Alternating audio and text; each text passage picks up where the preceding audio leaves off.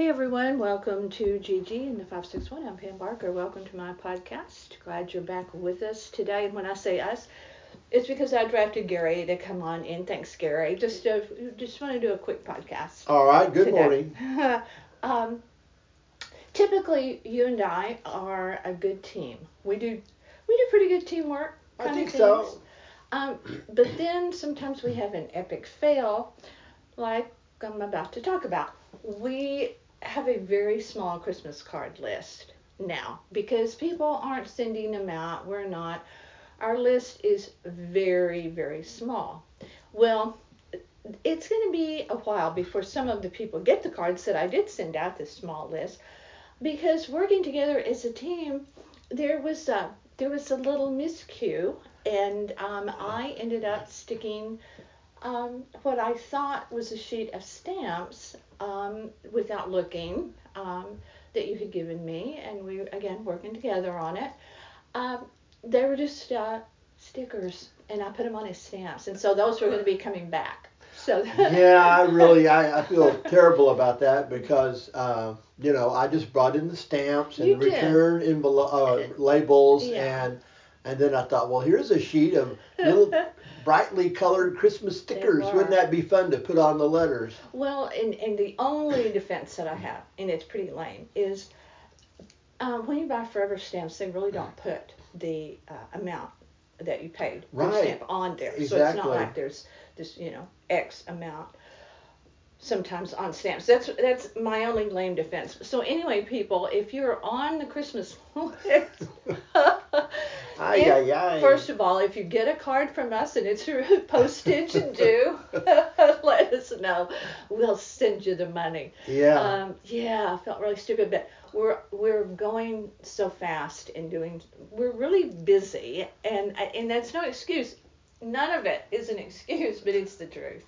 And again, I feel bad that I didn't give you a heads up. Well, no. These are stickers. Yeah, well. Because you're right. I mean, the Forever stamps, they do look just like that. They do. So anyway, that was a pretty funny deal. But another thing I wanted to touch on this morning with you and get your input. You know how I have a love-hate relationship with making a list. It's like everyone has their own opinion. My top 10 favorite things in the whole world will be at the bottom of somebody else's list, including yours sometimes. Movies, whatever it is, I find them lame, and yet I am weirdly drawn to reading them when they come out. It's weird. So today, someone posted a list of the I think it's like 20. Yeah, it's like 20 of the most tranquil cities in the world. Did you see that? I did not see that. Yeah, and so I was drawn to it to read it to see, hey, been there. Is it tranquil or is it not? Pretty much they were places that we have not been. Iceland, Sweden, whatever.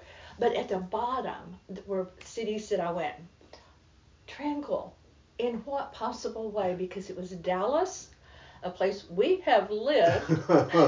We lived in downtown Dallas, so we know I'm not talking about when you travel and you meet people and you go, where are you from? And they say Dallas, and then you drill down, well, where in Dallas? It's never really Dallas proper. It's like Frisco, Plano, the Allen, the towns of Colleyville, South Lake, the places that have some of them been in the news Those lately. zillion surrounding communities. Yeah, it's not ever really Dallas proper. Rarely is it, but we lived in downtown, so we know. Is it tranquil? The other one was, hold on to your hat, Houston. Oh my gosh. Those two cities made the list. Tranquil? I mean, maybe you'll find a Japanese garden or a park, but as a city, no.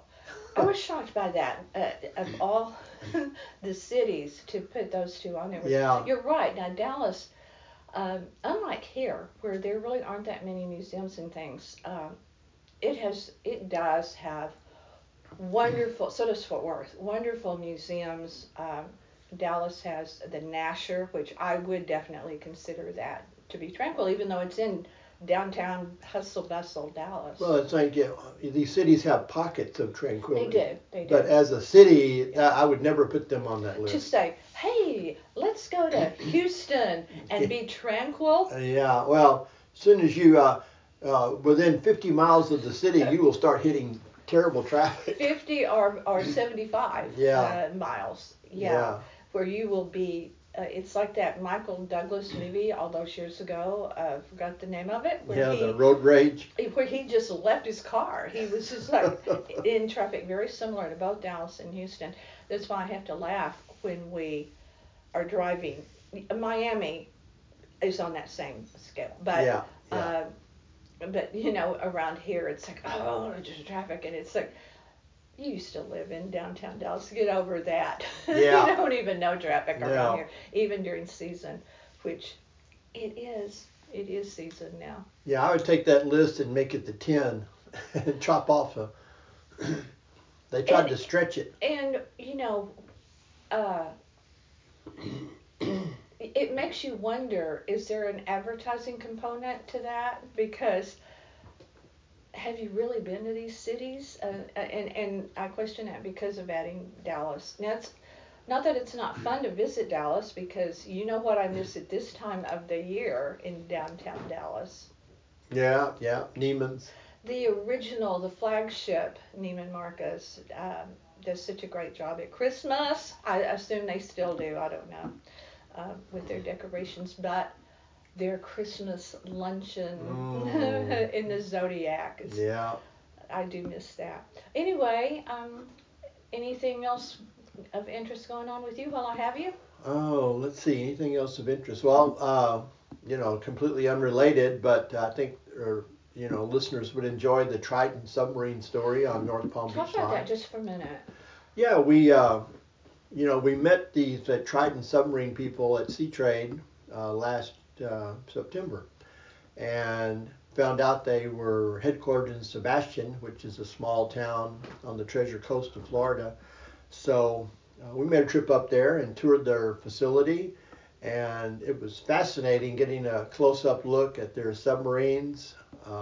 They're the premier builder of private submersibles, and typically they have one submarine that's dived down to the Marianas Trench. People may not know what that is. Yeah, it's the deepest part of the ocean, 36,000 feet, 19 times. But then they have submarines they built for yacht owners, and they're branching into cruise ships. They're building submarines for expedition ships, and they built one for a resort in Vietnam that seats 24 people. That is amazing. Yeah, it's really they do some amazing work. So yeah, hop over there and read it. But it does kind of tie in. It is kind of related, because can you imagine how tranquil it must be to be in one of those, as it takes you 3 hours drifting downward to get to the Mariana Trench. It's like it's not an instant. It's not an instant thing. And the cool thing about that, though, is you can have music, you can have entertainment, and it's the bubble is completely clear. It's like floating in air. Yeah, and so I think that would be the things that you would see. The deeper you go, I think would be possibly very tranquil. You can get married in one of those. Yeah, the cruise ship, the one they're building for the cruise ship, is accommodates a wedding, or it can be converted into a dining room. And it seats, I think, 9 people. Yeah. And 8 and the pilot. So there are various configurations. You have a cocktail party, or Well, and it's not like diving when you have the oxygen tank and you have to slowly come up. They maintain the pressure throughout, so that it's like being in an airplane cabin. You don't have to do anything special, just be there. Yeah. I would you do it? Would I do it? Mm-hmm. Yes, I'd do it. I'd do it. Would you, though, go 3 hours down to the deepest part of the ocean? I don't know about that. I think I'd rather go on the cocktail cruise.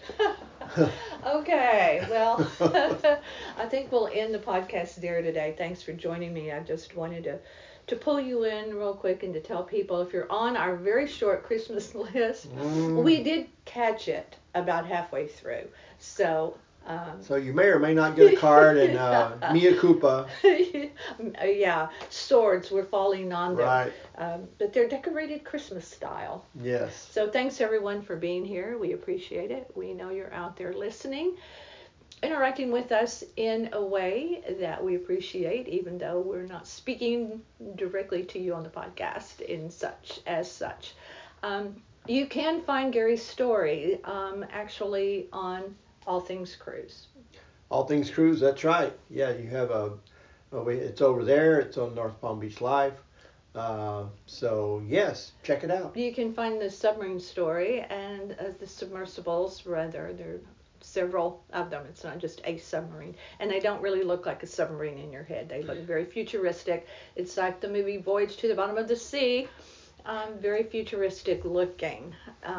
But also many other travel stories that you write are also there on All Things Cruise. Gerry Barker is how you will do a search for him on that. And as he said, our website, northpalmbeachlife.com. Everything always rests there, including this podcast, which you can also find on iTunes, Spotify, Amazon, and you put them on many, many platforms. We're out there everywhere, whether they want us out there or not. We're there like that bad penny that keeps turning up. Thank you, everyone, for being here. I hope your holiday season, whatever you celebrate, is going well and you are enjoying all of it. Even if you don't live in one of those most tranquil cities in the entire world, I hope you can make it tranquil for yourself. Thanks for being here at Gigi in the 561. I'm Pam Barker. Gary and I thank you for being with us today. Stay tuned.